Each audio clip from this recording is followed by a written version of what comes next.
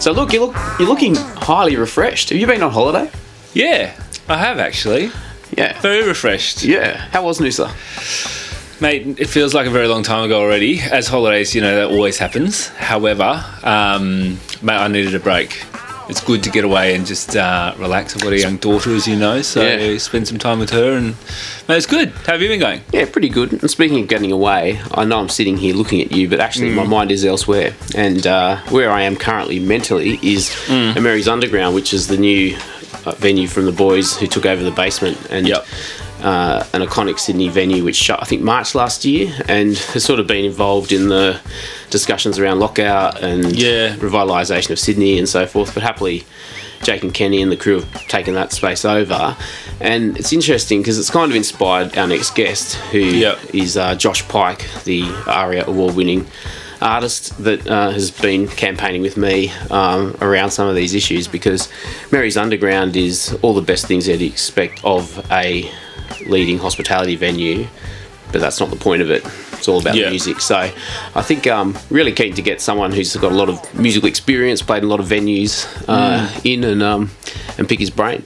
Yeah, well, obviously I wasn't here for this chat, being in Noosa on holidays. However, I think the interesting thing for me, thinking about your conversation with him, every time you need to see some kind of change, there tends to be a catalyst. Like there's one thing to happen that finally makes people realise there's a problem, And I think basement closing was one of those key factors, key moments where people are like, well, actually, if it's gotten this bad that the basement, an institution has to close, then we've got a real issue. So interesting to hear his point of view. Yeah, nothing like a crisis. Correct.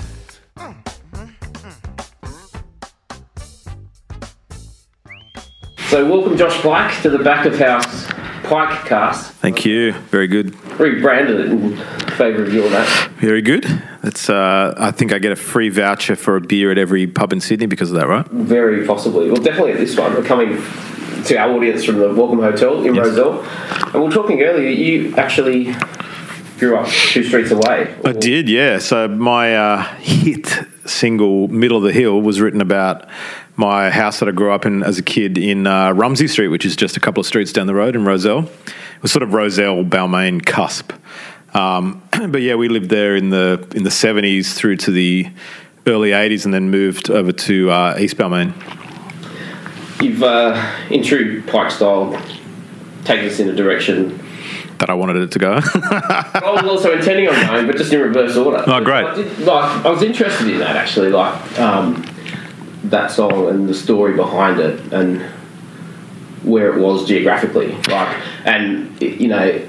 Is it about your childhood or growing up or? Yeah, so I was born in that house. We lived in Rumsey Street, which was I was born in 1977, so this was in the late 1970s when Balmain was really a pretty kind of rough place, really.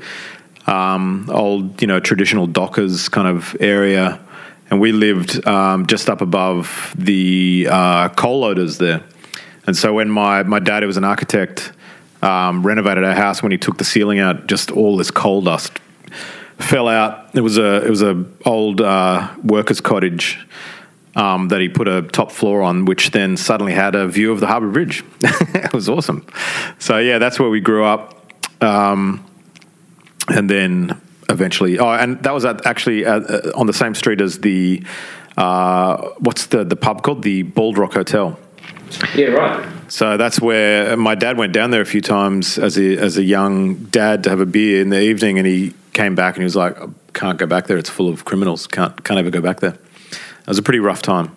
And so then you moved elsewhere in the peninsula. Yes, the Insular Peninsula. We never left. We moved down to East Balmain then, down to Nicholson Street, just opposite Nicholson Street School. And it was an absolutely idyllic childhood, we grew up, going out on the harbour and like jumping off the wharf into the water in the harbour and swimming out to the dolphins on the, not actual physical mammalian dolphins, but the little docks out in the water. It was killer. Loved it.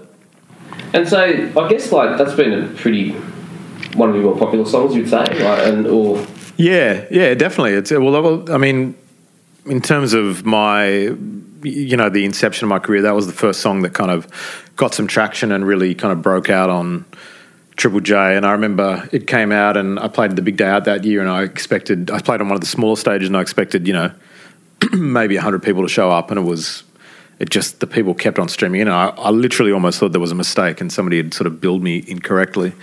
And it was, from there it was all on. It was great. Yeah, because we'll come to it later, I guess, but it's, there's and partly how we've connected, I guess, in the last year has been about, changes in Sydney's nightlife and things like this, and, live music sort of pretty front and centre in some of the debate, and a large number of our listeners are, in the game of venues, so I think we'll come and talk about the place of live music. But before we get there, I'd just familiarise listeners with perhaps your history in hospitality, if you do have one. I mean, I do have a history in hospitality. I think a lot of musicians do. My first experience with hospitality was working as a glassy at the Bacardi Club at the Barracks, the Sydney Barracks, over New Year's. And I did that 2 years in a row, and I got promoted to bar runner, which was very exciting. But it was, it's a classic. I mean, all people that have worked in hospitality will remember will appreciate that kind of sense of manic kind of camaraderie, and it's like it's you against the patrons in a way, but in a not in a violent way. But it's like you're there to work, and I remember working on that New Year's Eve the first time, and my friends came to the gate, and they were out getting smashed and going out to clubs and stuff, and I was working. And it was that it's a sort of feeling that I've held with me when I go on tour and stuff as well. You're always a little bit separate. It's the same being a performer, you're always a little bit separate from the punters. It's kind of like being this like military operation in a way, except that you also drink and then, have fun. But it was great. It was actually a great time, and the camaraderie and, finishing up your night's work as the sun's coming up, and we had to literally pick up all the cigarette butts from the gravel on the floor, and that kind of stuff. But it was good times. And then for many years I worked at Manning Bar at Sydney Uni. There you go. Which was I wasn't working the bar, but I worked in production there. So I worked all the events, did a bit of event management, and I actually think that I wrote their OH&S manual, because I was studying event management at the time. Yeah, right. Do you think it's still in usage? I don't know. It was pretty good, though. It was pretty good. But yeah, so I worked in production there and did like sound, and was basically a roadie for all these bands coming through. So many, many, many hours spent in hospitality venues. And of course, that's continued by being a touring musician. Yeah, it's interesting. Like, I think from my perspective, in some of the debates around creativity, there's like, what is a creative? Is like a chef a creative? I mean, it's not sort of like often thought about in that way, but like, you can see, and particularly in the work that we do at Time Out, like the level of creativity that goes between the things, and obviously like the connection then between hospitality on the one side and artists and creatives on the other. I think creativity is, it's hard to define and it's hard to refine what it actually means. But it's becoming more and more important is the capacity to think outside the box. And I remember when my first kid was going to preschool, and I met a fellow parent in the small playground, and she turned out to be a fan, but also a really successful television producer and author and all this kind of stuff. And I was like, wow, I want to do what you do. Like you just sort of get paid to have creative ideas. And she was like, that's what you get to do. You should stop thinking of yourself as a musician and think of yourself as a creative. And it really stuck with me. And I kind of think that way about anybody that's involved in careers where they are expressing their creativity, and it's absolutely chefs and just entrepreneurs in general and small business owners. Like, you have to be creative constantly and kind of relentlessly creative to push your business forward.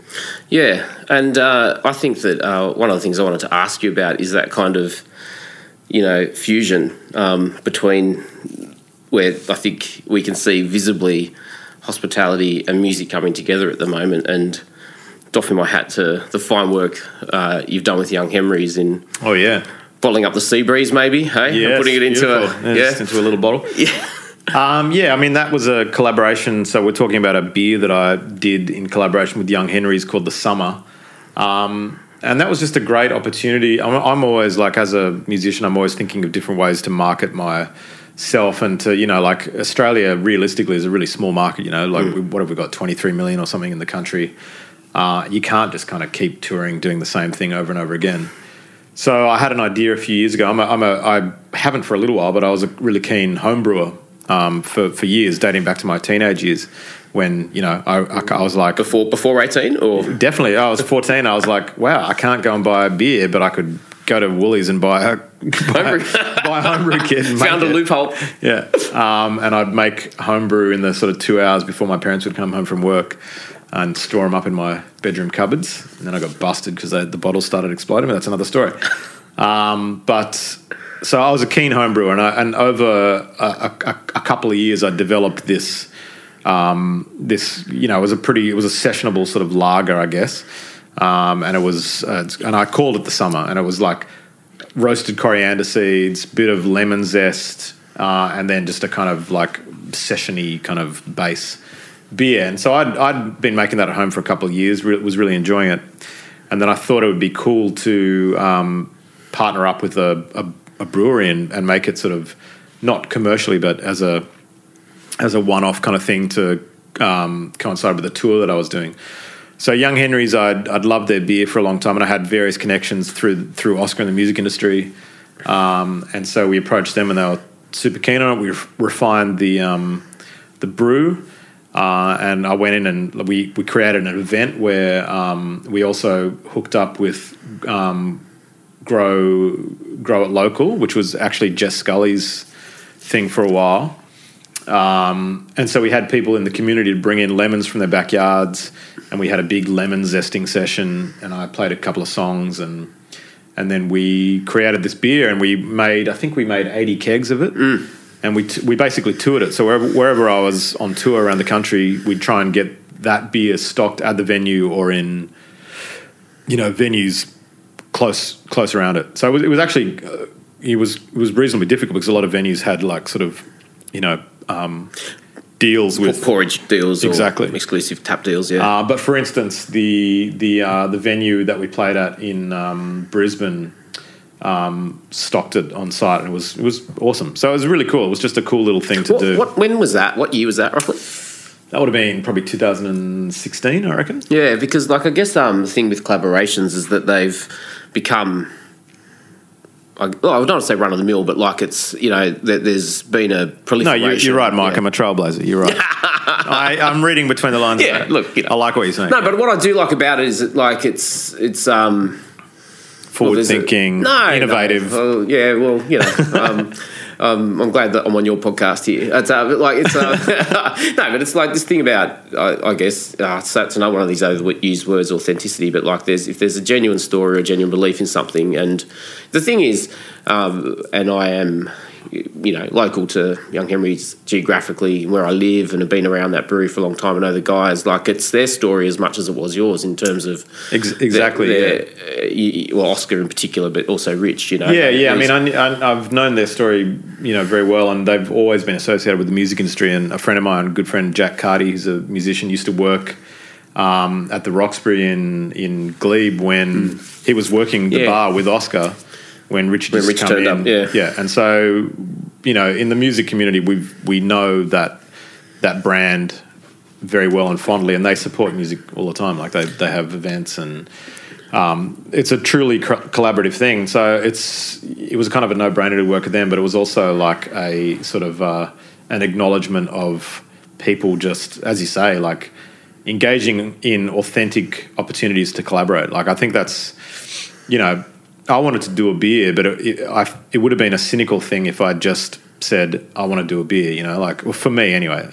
The fact that I'd been brewing for years at home made it, to me, seem like an authentic thing. Yeah. And I think that's why it was, quite a good little project. Yeah, and just deviating away slightly from that into just back, I guess, to basically to venues and, in my work, I find it hard sometimes to enjoy a venue because you're sitting there over analysing, wondering the food and the drink and the lighting and so forth. Like, I guess from your perspective as a working muso, do you struggle or enjoy that? Like, if we're sitting in a bar, is half your ear on the playlist? 100%. It's not so much on the playlist, but when I'm at a venue, particularly smaller venues where the production's not necessarily great, I'm often frustrated by frequencies that I'm hearing that shouldn't be there, or I really get obsessed with venues that are too echoey when I know that you could just put up some acoustic paneling on the ceiling and stop that. So that's actually one thing that bugs me a lot. I think I have sort of, maybe some kind of issue with auditory like oversensitivity or something like that. But yeah, often in dining rooms, restaurant dining rooms, when it's too echoey and there's a real high frequency kind of thing happening, that bugs me, and I just think, this could be fixed really easily, So yeah, there's stuff like that. I definitely have I've been in so many venues and pubs and over the years that I can kind of have that Malcolm Gladwell Blink thing where you walk in, you're like, oh, this is going to be shit, this is going to be good, Yeah, I'd imagine that would be the case. And it's interesting for me, and I think our listeners might find it useful, if there is some crib notes like that, so things that can be easily fixed. And part of the reason I want to sort of take the discussion in this direction is that along with the revitalisation of Sydney, or cities just generally, and we're on the eve of a federal election tomorrow. Both sides have committed to $30 million to invest in the music industry across a range of initiatives. In Sydney, let's be Sydney specific because of the work we've been doing to try and get it going again. There is focus on live music. There is city grants coming for, venues that take on live music. So what I can see happening is venues that weren't designed to have live music and will now start, trying to do it. And how do they go about their sound in that situation? That's the sort of... Well, I mean, in 2019, it's way easier than it was 20 years ago, or even, when I started sort of playing regularly around venues, PAs used to be massive and, cumbersome things. And now we have things like line array systems for PAs and digital mixing consoles that have built-in amplifiers and built-in effects and all that kind of stuff. So you can get a pretty good live system going for, $20,000, definitely, like a pretty good operating system. So that's one thing, but it's more the treatment of the room that is always going to be this is the same thing with studio stuff as well. You can buy gear relatively cheaply, but it's the actual room, the physical structure of the room that makes a difference. And, there's been many, many times when I've been on tour particularly out at regional venues, when we'll go in and be like, why is the stage in that corner? That's the line of sight's shit.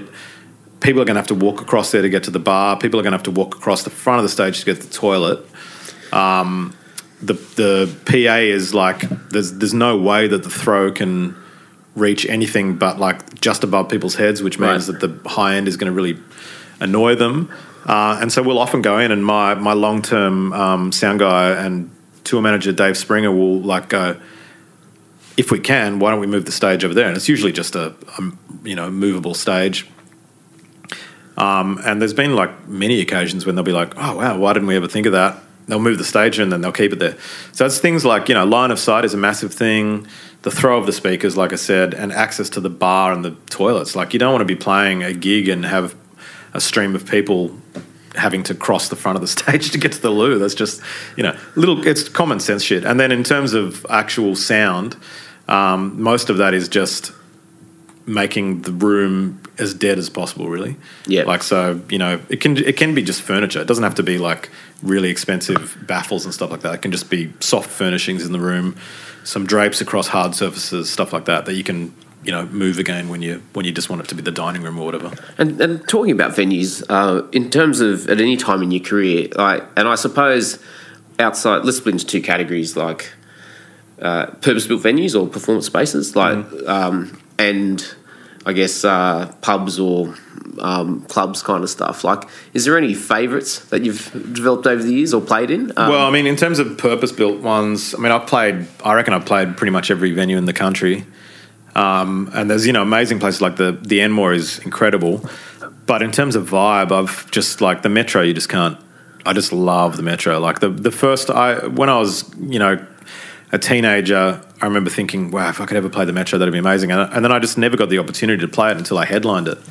And it was one of the most incredible. I still remember it. It was like a visceral, like I walked on stage and it was sold out. We sold out 2 nights in a row and it was just like a palpable physical force, and it was definitely one of my career highlights. The Opera House is incredible as well, playing venues like that.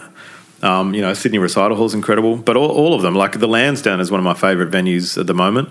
I've seen a couple of bands there recently, Augie March and Sandy Alex G, and just loved. Is that upstairs or downstairs? Or? The upstairs, yeah. And I played there years ago, when I was in a punk band, sort of 20 years ago, and we played there several times when the stage was downstairs. It was a great venue then as well, and then it kind of dropped off and has come back strong now. But yeah, I love that venue. There's some great venues in Sydney. But every year it gets a little bit harder to get back to that feeling of when we were 15 and we could jump in the river upstream and let the current carry us to the beginning where the river met the sea again. And all our days were a sun-drenched haze while the salt spray crusted on the window pane.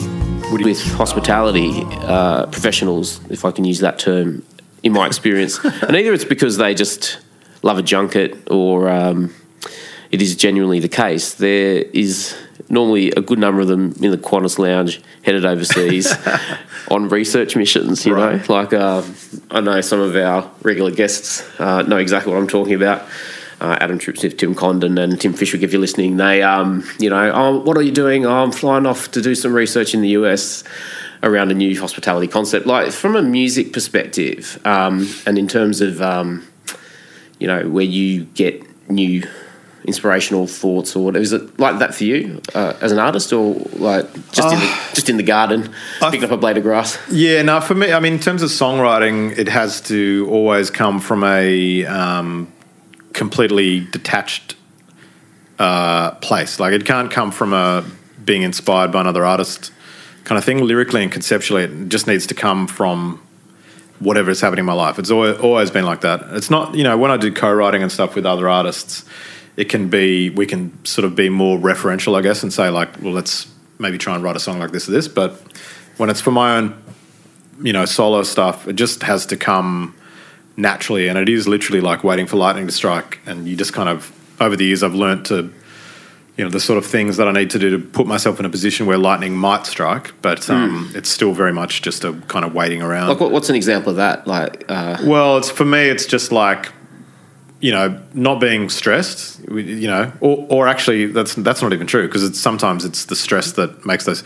It's basically just being open to the universe, as hippy-dippy as that sounds. It's just basically being open to ideas, So it could be like, you go out and have an inspirational conversation and then something about that makes you think of something else. It's also writing everything down and then like going back and looking at those notes and cherry picking, little verses or little sayings or whatever. But in terms of production, so the actual sort of aesthetic sensibility of the music, that is very much a research thing. So like I'll spend hours on the internet researching how other artists record, and like the technical stuff I'm a big geek over, so I really love finding out about microphones and preamps and even like synthesizers and stuff. Not that my music's particularly synthesizer heavy. Drum sounds, miking techniques and all that kind of stuff. So in terms of the actual inspiration, it's definitely got to be an organic kind of comes out of nowhere thing, or an indefinable place. But yeah, technically and sort of production-wise, that's I would say it would be the same as your mates going to different restaurants and bars around the world. It's like going to gigs and going to studios. I love just hanging out in studios and stuff like that. Yeah, bars at night, like talking with inspirational bartenders, or fellow patrons. It's just how we met, actually. Like it is, yes. We got into a bit of a big fight. Yeah, but it was like a venue in Enmore. I think it was Jacoby's, wasn't it? The Tiki Bar there. Yes, it was. Yeah, and I'd come from a friend of mine who I mentioned earlier, Jack Carty, who he had a gig at Camelot's, and I'd been there, and we went to Jacoby's to have a drink afterwards, and that's when I met you that fateful night.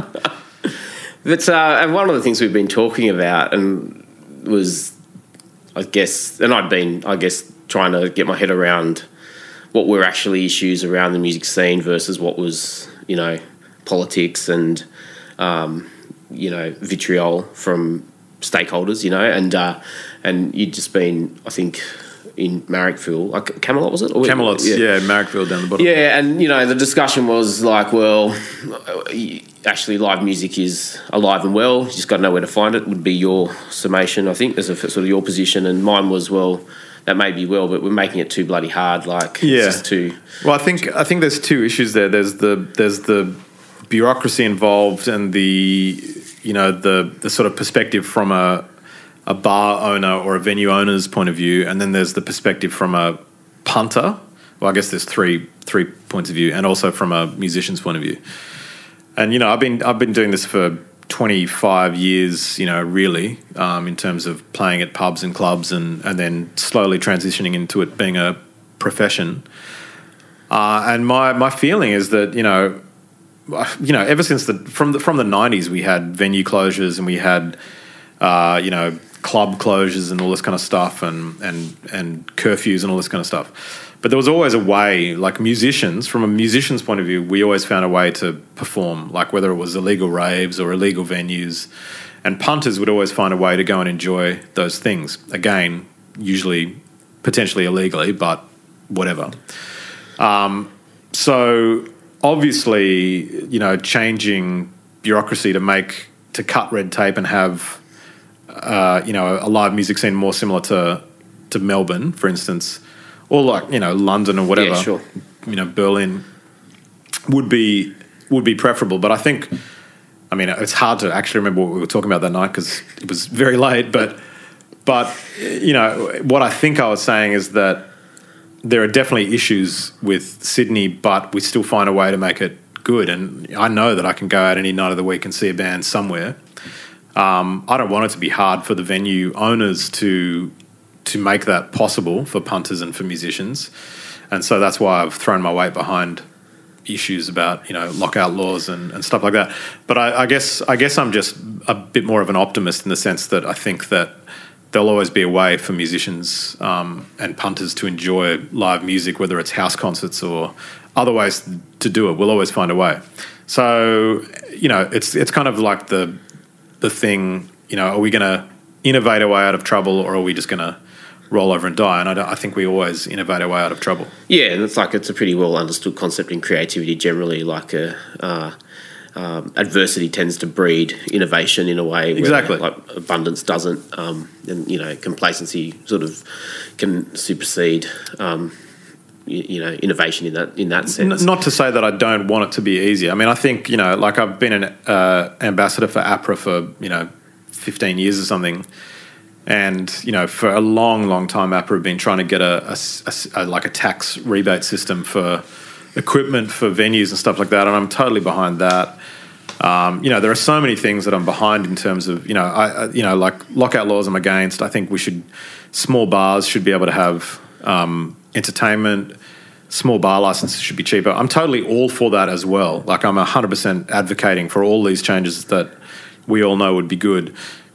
The flip side is that the bubbling undercurrent of creativity is always going to be there, and people are always going to be producing this stuff, and there will always be punters, willing to go there.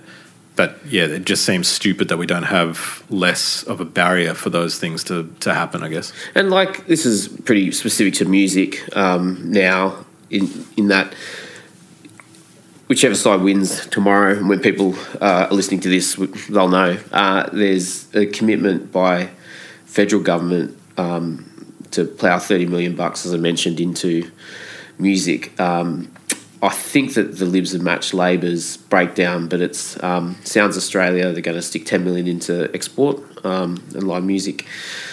Community music hubs, a big chunk of change there, 5 million, and then youth music 7.5 million, mental health and music 4.2 million, and then new recordings, music manager support and a music teacher award. Like, what's your sort of all good stuff, or is it like? It's all good stuff. I mean, I've been like involved in all this stuff behind the scenes for years and years and years. I'm a board member for PPCA, which funds grants for musicians through Oz Council. I personally run a grant myself called the JP Partnership, where it's $7.5 grand in mentorship for an emerging artist, which I've been running for 6 years now.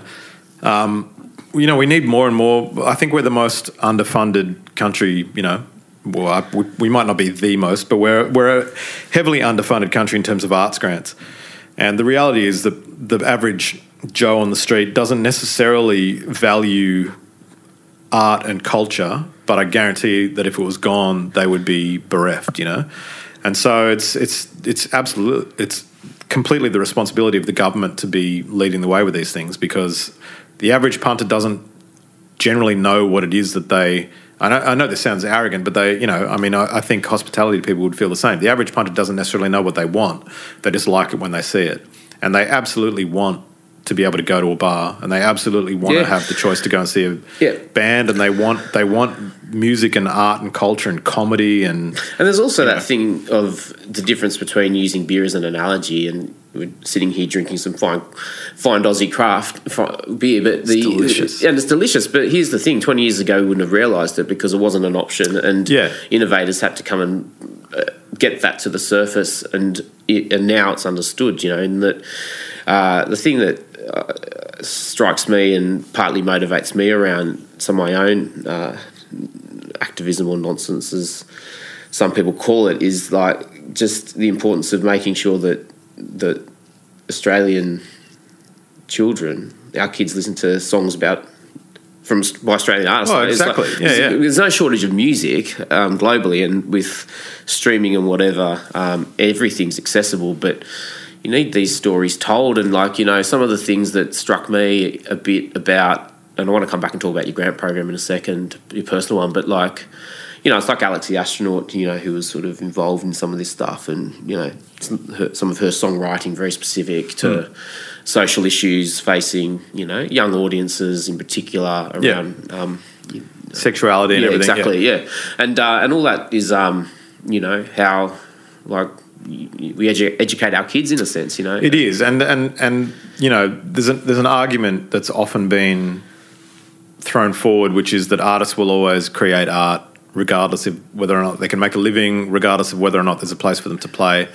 That's true, because the creative compulsion is strong, right? But why would we have a society that makes it hard for these people? And you look at New Zealand, New Zealand's a really progressive artistic country. Like they have a system there where it's sort of like work for the dole, and you can actually be, as long as you are proving, through how receipts and invoices to that you are a performing musician, you can get a allowance from the government to continue to being a performing musician. And a big change that I've seen with New Zealand in particular is back in the day, it was like you would go from Crowded House is a good example. You'd go from New Zealand to Australia. That was the progression. Now they just bypass Australia and go straight to America. And Australia does not have a reputation internationally as a super progressive creative country, and that's a big shame because we have incredible creatives here. Yeah. And people like APRA do, the company APRA and PPCA do amazing stuff in terms of trying to, support artists, but it really needs to come from government. So it's great that they're promising these things, whether or not they do them. It's the reality is creativity in this country is never going to be as much of a voting issue as tax reform and stuff like that. And so it's hard to get it across the line. And I guess the other side of that too is just, and I think craft beer is a useful one because there's a job for media in helping educate public about the value of something, and that's sort of one of the things that we've been trying to do at both Time Out and through the Nighttime Industry Association work that we do.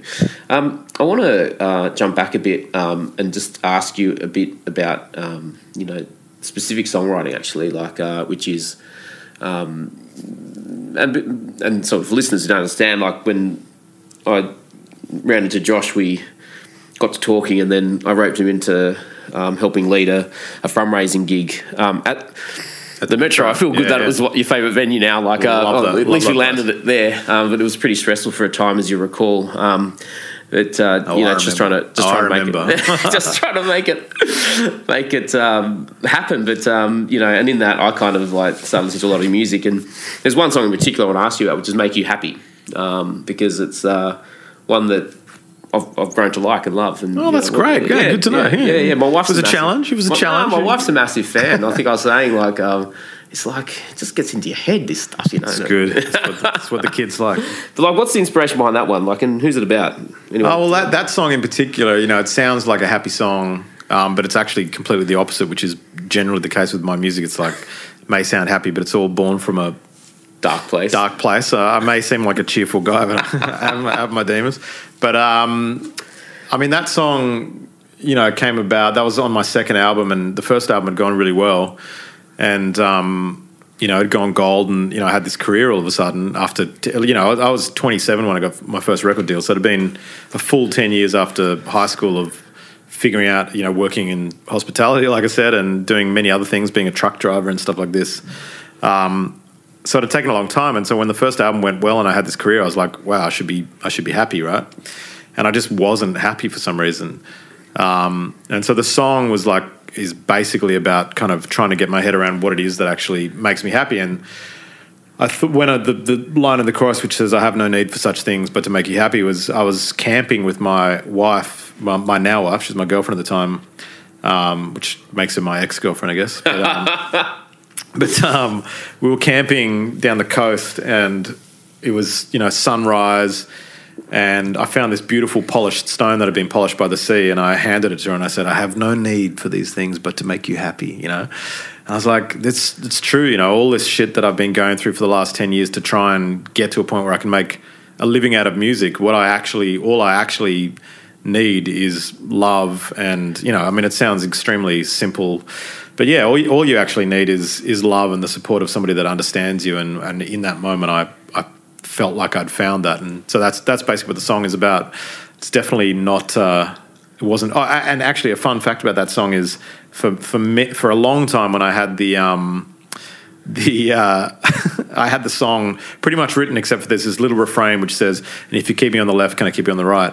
For years and years, well, not for years and years, for a few months when I'd written the song, I had this whole placeholder lyrics which was, "And tell me what comes first, is it the chicken and the egg?" And I had that for ages, and then I was walking up the stairs at this hotel in Scotland one night after touring, and I had this sudden. I was talking to my violinist Jason at the time, and we were talking, as we often did, about philosophical shit. And I remembered a social anthropology lecture that I'd been to when I briefly went to uni before dropping out, where it talked about how in many societies women are on the left and men are on the right, and it's just this weird thing. And so that's where that lyric came from. I remember walking up the stairs of this hotel and thinking that would be a better lyric than the chicken or the egg lyric. And I don't know if it is. And in your household, is that honoured in the bedroom, left and right? Well, this is the thing that I've... way you're looking at the bed. Exactly. I've come to realise that in later years, it depends if you're lying in the bed or looking down at the bed. So I don't know. Yeah. Either way, I'm right? Yeah, no, indeed. That's a good song. I like it. When I was a kid, I grew up in a house on a hill, not the top, not the bottom, but the middle. And I still remember where I cracked my head in the vacant lot. There's a row of tiny houses there now, and we used to light fires in the gutters, and I could cool my head on the concrete steps. So we've been chatting now, enjoying the odd beer or two on a fantastic afternoon here in the peninsula. And the Insular Peninsula. The Insular Peninsula, and I've got to be honest, I've been getting urges late at night. And I've got tell you about a recent night in the pub at the Cricketers Arms where it was packed with people from the peninsula trying to work out how to, get the vibe back on the strip and in Balmain. And, as someone who grew up in the area, and I think, like, it's evident in your music and, just almost everything, that this was formative, this environment was formative. It was everything. Like, I mean, I literally, this is no joke, I had never even been to the eastern suburbs until university, because I just, like, we would go as far as the city, and that was it. And then we'd get the ferry or the bus home to Balmain. And I remember, like, on my 18th birthday, going out to the basement for my birthday. Like, that was the first time. Well, I mean, I'd been going to pubs for years, to be honest, but going to this jazz venue was my birthday thing, and I was like, this is fine. The city's cool. And then we left and came back to Balmain. I was like, yes, I feel at home. So Balmain was incredibly vibrant. I lived in East Balmain, as I mentioned earlier, and we had from my street, we had the Commercial Hotel, which went on to become a Bavarian beer cafe or something like that, or beer pub down in East Balmain. Then we had the Balmain Bowling Club, which was killer. Like, we spent a lot of time there. And then you go up and you had the London, and then you had so the Cricketers Arms was the Monkey Bar for a long time. That's right, yeah. Indeed. So it was always the Cricketers Arms when I was a kid. Yeah, but you had the Cricketers Arms, and then you had the Unity, and then you had Dick's, and then Welcome, etc., all the way up to the the what's it called, the one on the corner of Victoria Road and the bridge. The bridge. So you'd go up to the bridge, and then that would close down at some point, and you'd make your way back to the Unity, and then that would be the end of the night. that was like I think they had like a 4 a.m. license or something when I was growing up. It was always every weekend. That was all we did. The thing. And you had you had the Commercial, which was really friendly. We used to do the pool comps all over Balmain as well. So every Wednesday night. This is from the time we were like 16. Luckily, I always had a beard, so I was always able to get in. But so we go to the pool comps all around the suburb, all around the peninsula. And a friend of mine, Will, was really good. We always ended up winning a case or whatever. But the Commercial was this really friendly kind of home pub.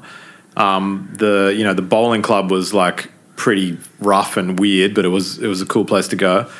The Unity was super rough, but it had this like weird nightclub upstairs later on in my adolescence. So we had a nightclub. The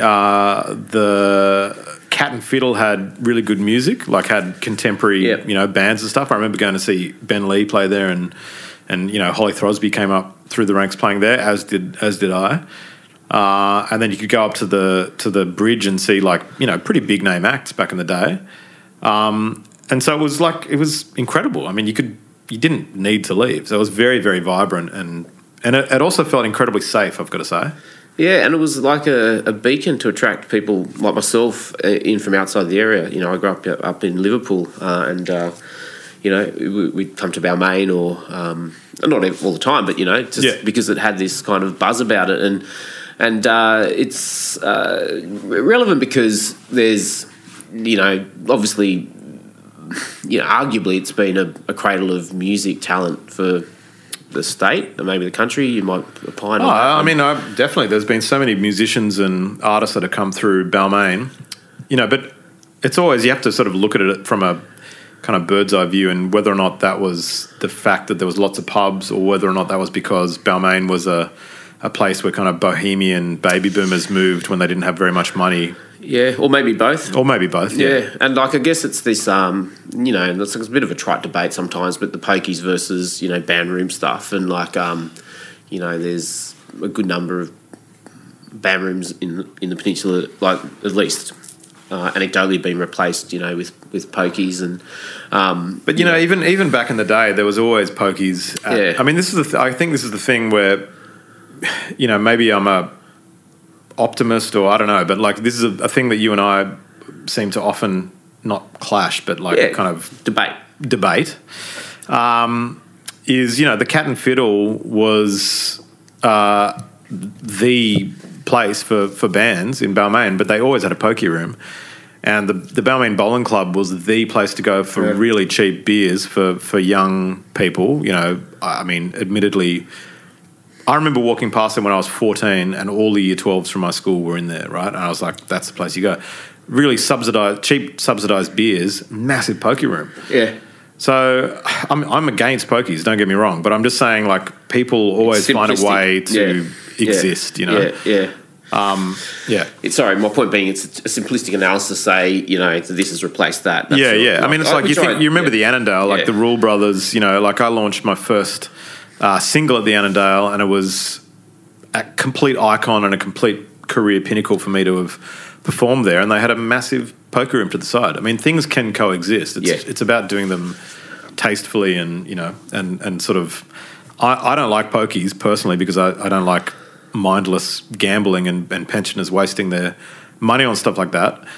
But at the same time, I understand, you know, a proprietor's need to make money. Yeah, so. Yeah, like, and, you know, as a son of Balmain, shall we say, like, if you had a magic wand and could wave it, what would you do? Like, you know, well, to be honest, like, I don't come to Balmain much at all. I live in Dulwich now in the inner west, and I don't. My parents moved out of Balmain a few years ago, granted just to Rozelle.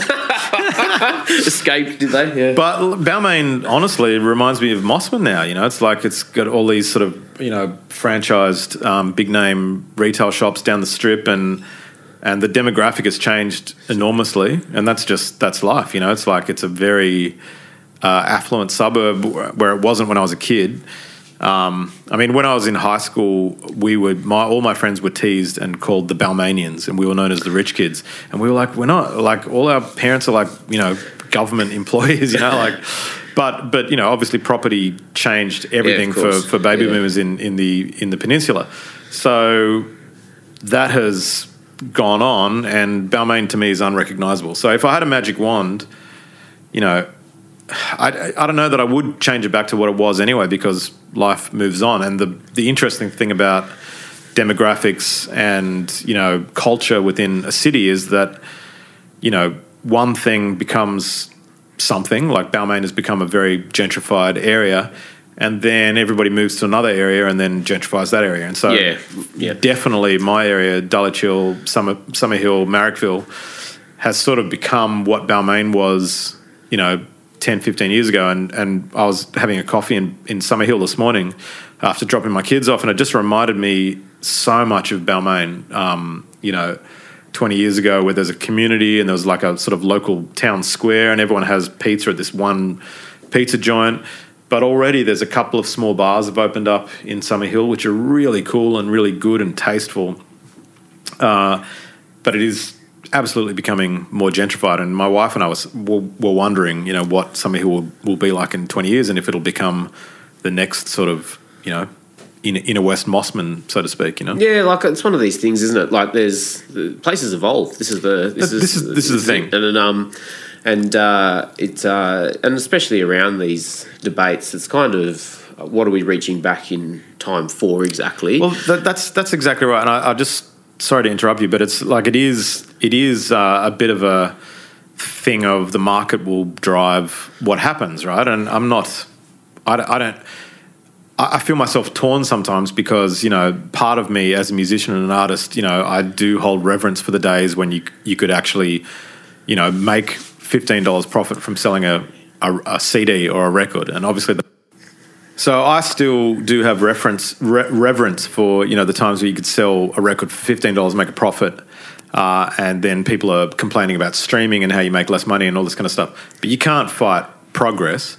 And at the same time, it's why would you want to? So, for instance, I've spent many really fantastic nights out in Marrickville, and starting at South Marrickville and making my way all the way up through Marrickville past, you know, Gasoline Pony, Batch, Grifters, up to, you know, there's a place called Titus Jones, and, you know, all these places. And then I've walked back up to Dulwich Hill where I live. And it reminds me exactly of being a kid and starting in East Balmain and making my way up to Rozelle. And so I want that experience for my kids. and they're gonna have it. It's just not going to be in Balmain. Yeah. In the same way that when we first met, we were talking about all this legislative bullshit and bureaucratic bullshit that prevents people from having bands at their venues and stuff like that.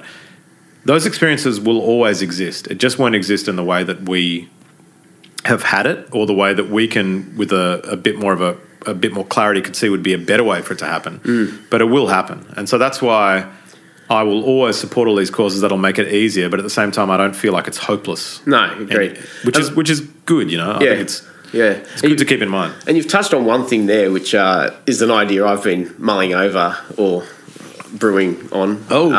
Which is that in your description of your South Marrickville journey, like you mentioned Batch and Grifter, and obviously gigs now happen in breweries, which we didn't have breweries before, right? So like in some ways, like there's a new avenue. That's right. And I was interesting on this discussion at the Cricketers Arms, because Albo and Darcy were on the panel along with the publican, who is very shortly going to have his own brewery, and I was like sitting there thinking about it. And I think that I actually think this is one of the things that is potentially in the story here. And the thing about it is that Balmain doesn't actually have its own craft beer, and which is. But there is a beer called Balmain, isn't there? In the same way that someone's decided to stick a brand on something and leverage it in that.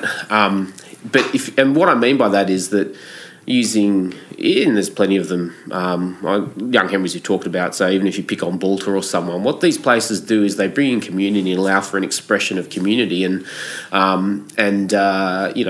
that's what one of the secrets of success behind Young Henrys in particular, because Batch, Batch is a great example. Exactly, and I was thinking about this in terms of how.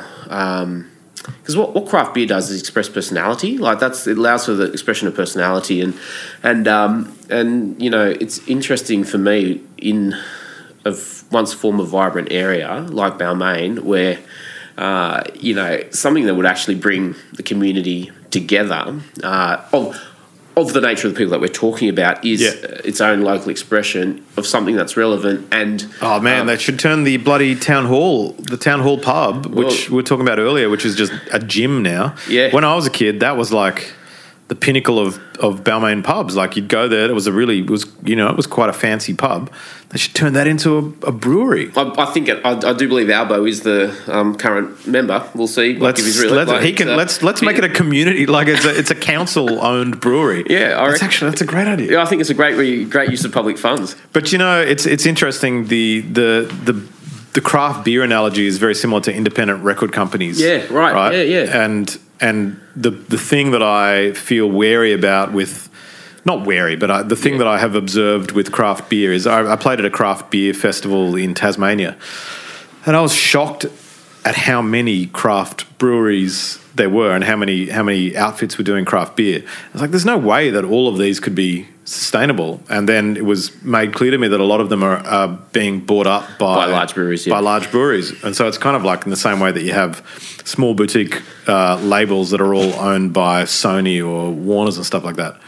Anyway, you can edit that out. No. That was more of an aside. No, but it's right. It's like there is that discussion around what is independent craft and the motors. We have this. They have a really fierce discussion about this every year at the ARIAs. What is an independent record? So there's always an award for the independent record of the year, but does it mean that they are completely independent, or if they're distributed currently? If you're distributed by a major, you're still independent, right?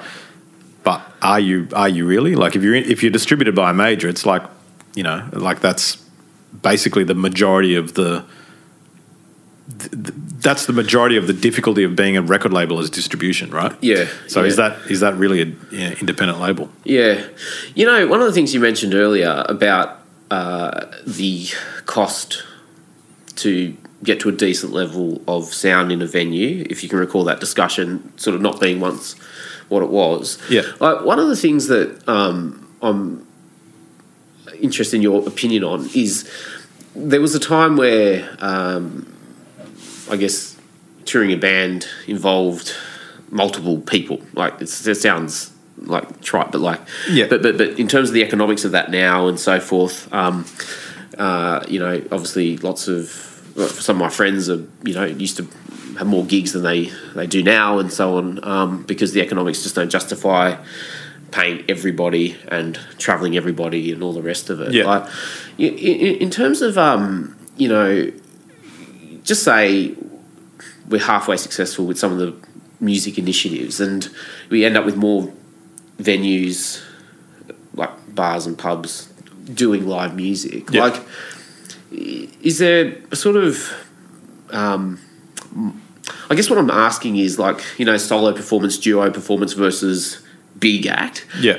Like, where are we? Like, will the market sustain, I guess, like, larger 4 and 5 piece bands, or is it kind of let's rebuild it, like you're saying if the live music economy became bigger because of government changes, yes, there's certain fixed costs that you can't change, right? Yeah. And there's certain things that you can't, no matter how, whatever workarounds you try and do, you can't change them. Travel, accommodation, those are 2 massive ones.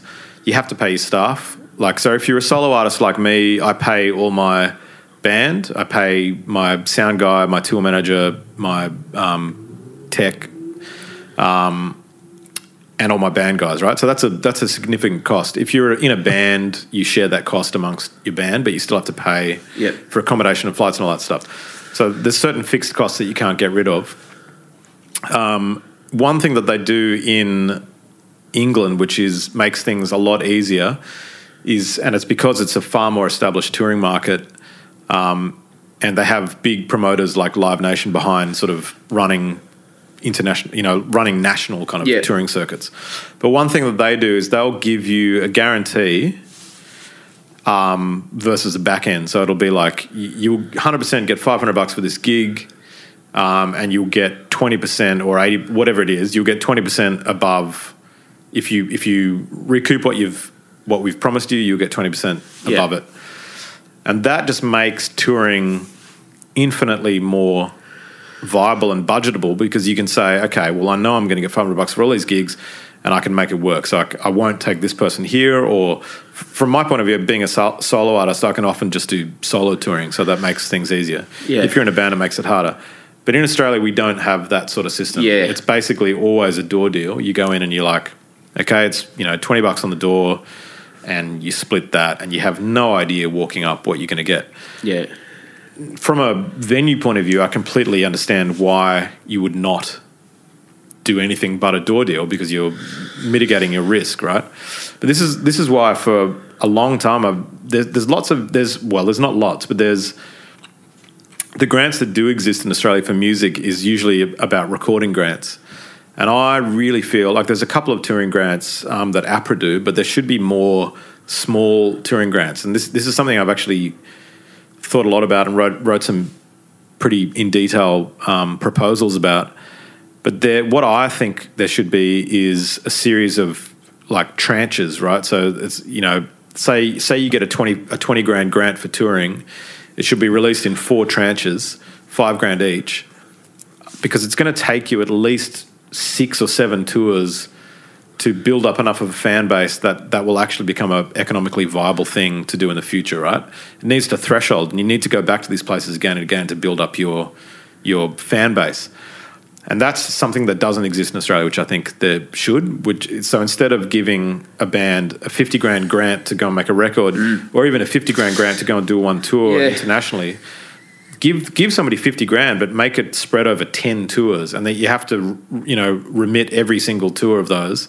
And I would be willing to bet that after subsidising 10 tours, that band will know whether or not they have a commercial product that's going to actually make them a living. That's something that I feel would be really helpful. For artists. I don't exactly 100% understand the detail of that, but the concept I get, and I like looking forward around some of into where some of this grant money is going to go, and knowing the nature of the venue operators that are going to try, there's going to be a education process for venues in how to, which is because it's become a lost art form, how to book a band and all Yeah, that. and that's part of what this is totally going off tangent, and I haven't thought about this for years, but I actually wrote this whole proposal about this thing because I was going to approach APRA to get this grant going, where there needs to be a portal as well. Like, musicians and venues have so much knowledge that we could share to up-and-coming venues or musicians, how to cut costs, how to do things right, how to promote shows, this kind of stuff. Yeah.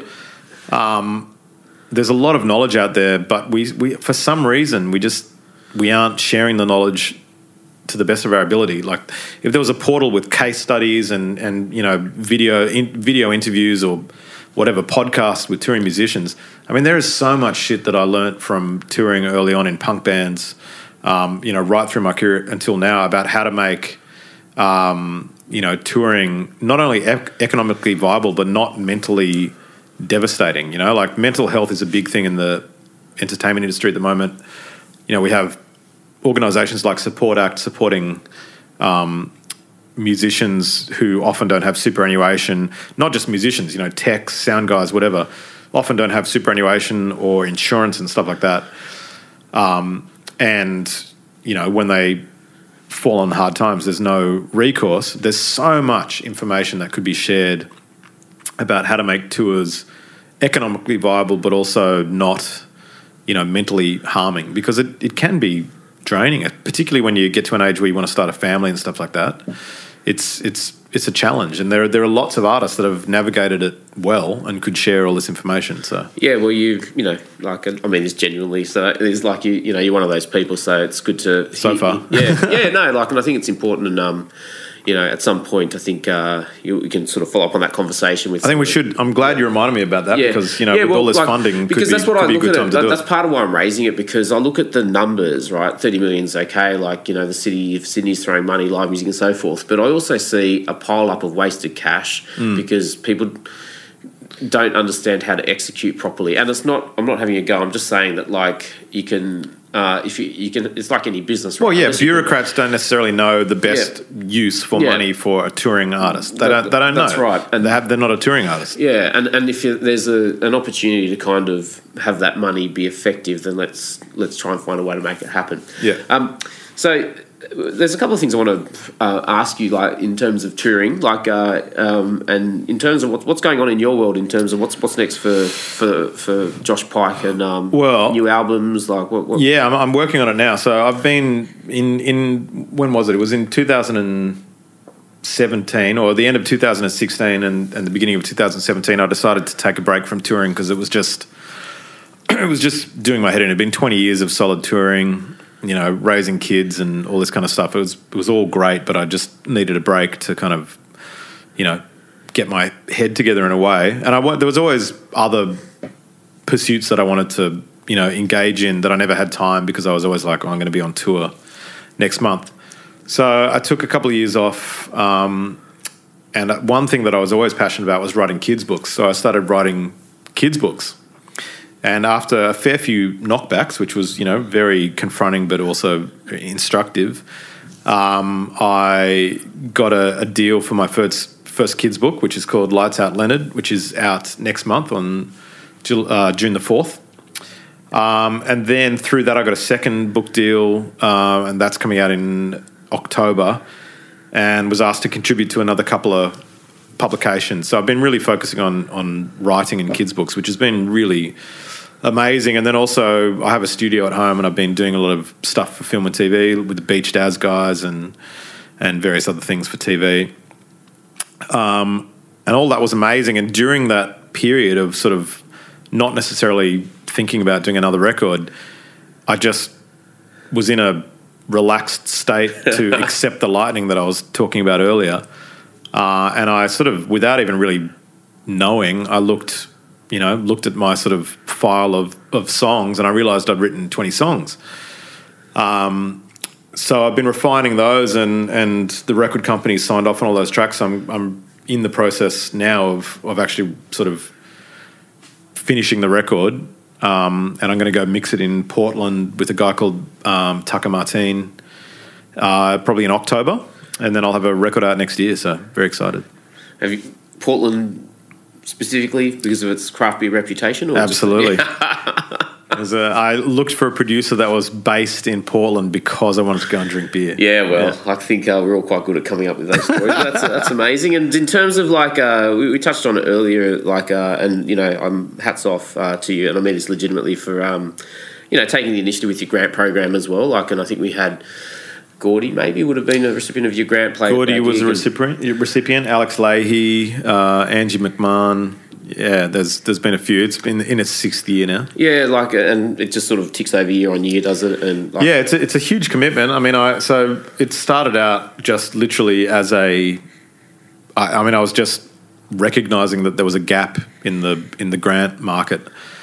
You know, I've been a peer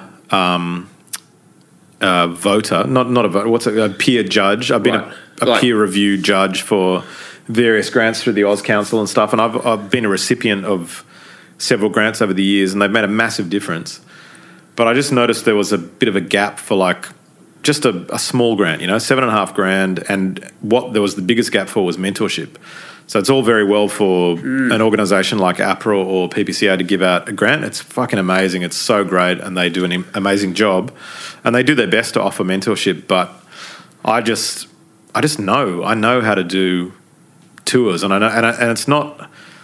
It's very boring stuff, you know. It's like it's not sexy stuff. It's really boring stuff about budgeting, and also about like, you know, diversifying and, you know, many fingers in many pies kind of stuff to create a career in Australia as a creative. It's not about just being a musician anymore. It's about diversifying and you know, finding different paths. You know. Yeah. And so I just felt like there was an opportunity. I mean, it comes down to, it was as simple as I just thought it was a good thing to do. Yeah. And 6 years in, it's a big job. There's a couple of hundred entrants to judge personally every year, so I'm in the thick of it right now. I try and break it down to 10 a day. I do 10 a day for, you know, as long as it takes. Yeah.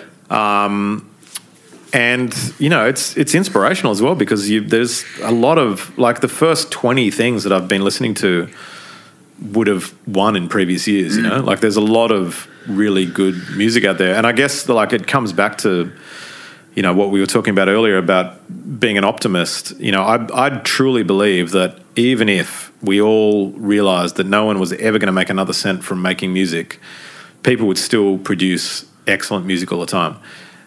For me as an artist, that's a great baseline for hope and positivity. But as a musician that has successfully kind of traversed those challenges, I feel like it's part of my job to try and make it easier for these people to make a living, because I believe that it's incredibly worthwhile, more so than a lot of things that people get paid for. And I believe that most people, even if they don't realise that they value art and culture, would just miss it so much if it wasn't there.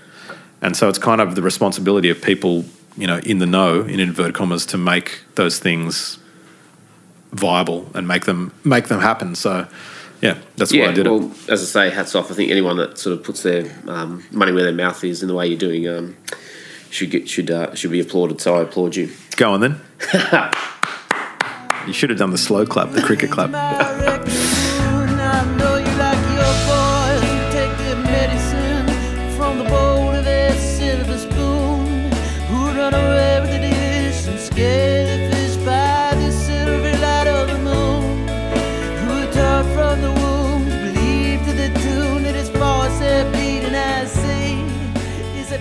So, Josh, we've got a standard way we like to wrap the podcast, sharing that wisdom. Is it a rap? Is it you doing a rap? I'll lay down a beat. All right, go. You lay down a bit, yeah. So tell me now exactly what you think about the favourite book or podcast you read lately. Oh, that was not a good rap. Yeah, that was terrible, sorry. My favourite book or podcast, I love This American Life podcast. Yeah, we listen to that on the road a lot when we're touring. And I loved the Teacher's Pet podcast recently. I listened to that a lot. I like true crime podcasts, but in terms of my actual favourite thing at the moment is Murakami, the author. And I've just been reading his book. It's a trilogy. It's called 1Q84. And he's just an incredible writer, Japanese writer, translated to English. And so it makes you wonder how much the translator has to do with sort of, translating the text and still making it really poetic and stuff. But yeah, those are my picks at the moment. Very strong, and by far and away the most cerebral answer ever given to that question on this podcast. I'm a cerebral guy. Yeah, indeed. Listeners will be highly attuned to your answer to this. Favourite album or artist right now? Right now, well, I would say my favourite artist right now is a band called Big Thief from America. Really fascinating backstory, which is worth looking up. But just really beautiful, sort of like almost referencing 90s Radiohead and stuff like that, but very modern. And also Sandy, and then this artist's name is Sandy, in brackets, Alex G. That's my other favourite artist at the moment. Nice. Well, we'll link to that in the show notes. Now, we have been drinking some delicious pale ale, but don't feel compelled to name that as your favourite drink right now. But what's your favourite bevy? I'm a big single malt whiskey guy. So I used to be a member of the the Walt Disney. I used to be a member of the Walt Disney Society. No, the Single Malt Whiskey Society years ago, and I sort of got heavy into single malt. And my manager, Greg Donovan, got into it as well, and ended up having the biggest private collection of single malt whiskey in the country. So that's been my vibe for a while. I love Japanese whiskies, I've sort of cut back a little bit lately for health reasons. But single malt whiskey, generally Highland. I do like Islay and stuff like that, but I like the more not quaffable, you would say, but like the less smoky, I think is good. All right, we'll have to get you a guest bartending shift at Baxter Inn's Whiskey Room. Sounds great. Next available. Speaking of venues, we've already heard about where you've liked to perform, but any cafes, restaurants, bars that you think? There are lots. I mean, this is the thing, so even in Dulwich where I live, there's the General up on Marrickville Road, which is a great cafe / restaurant / bar. They have a bar at night. And there's a couple of great small bars down in Summer Hill now. One's called the Rio and one's called the Temperance Society, sorry. And the Rio in particular is one that has become a favourite with me. Great cocktails. It's really good. I like it there. Good single malt whiskies? I haven't actually. I'm always there in the afternoon, so I've never been there at night. I go, this is a true story.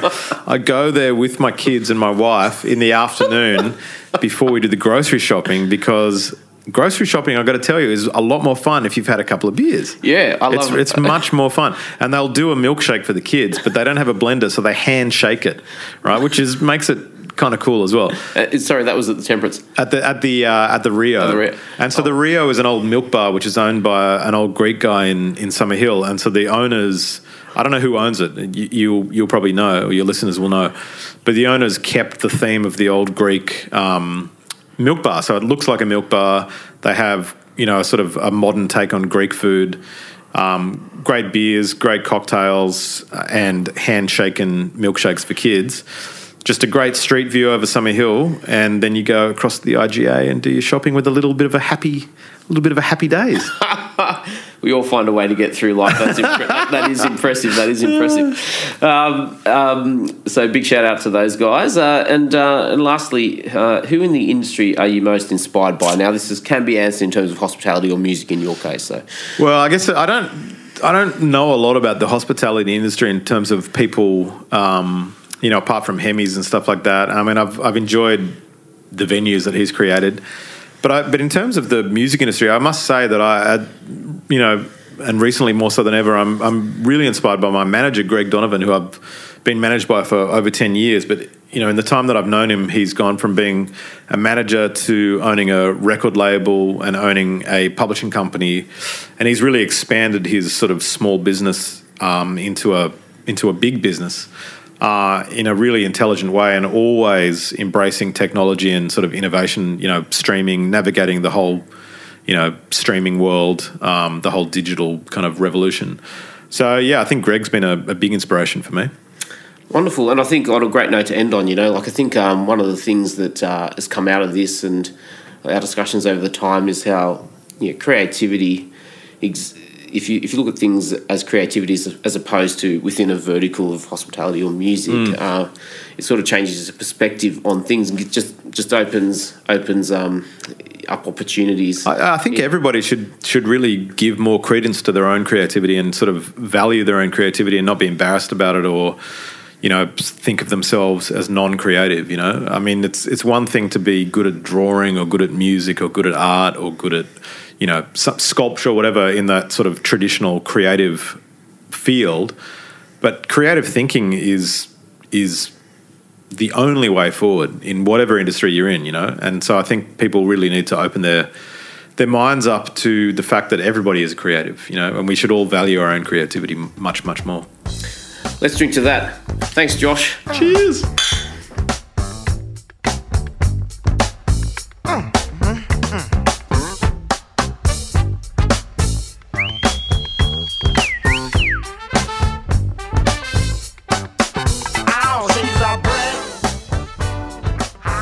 So, Michael, thoughts on your chat with Josh?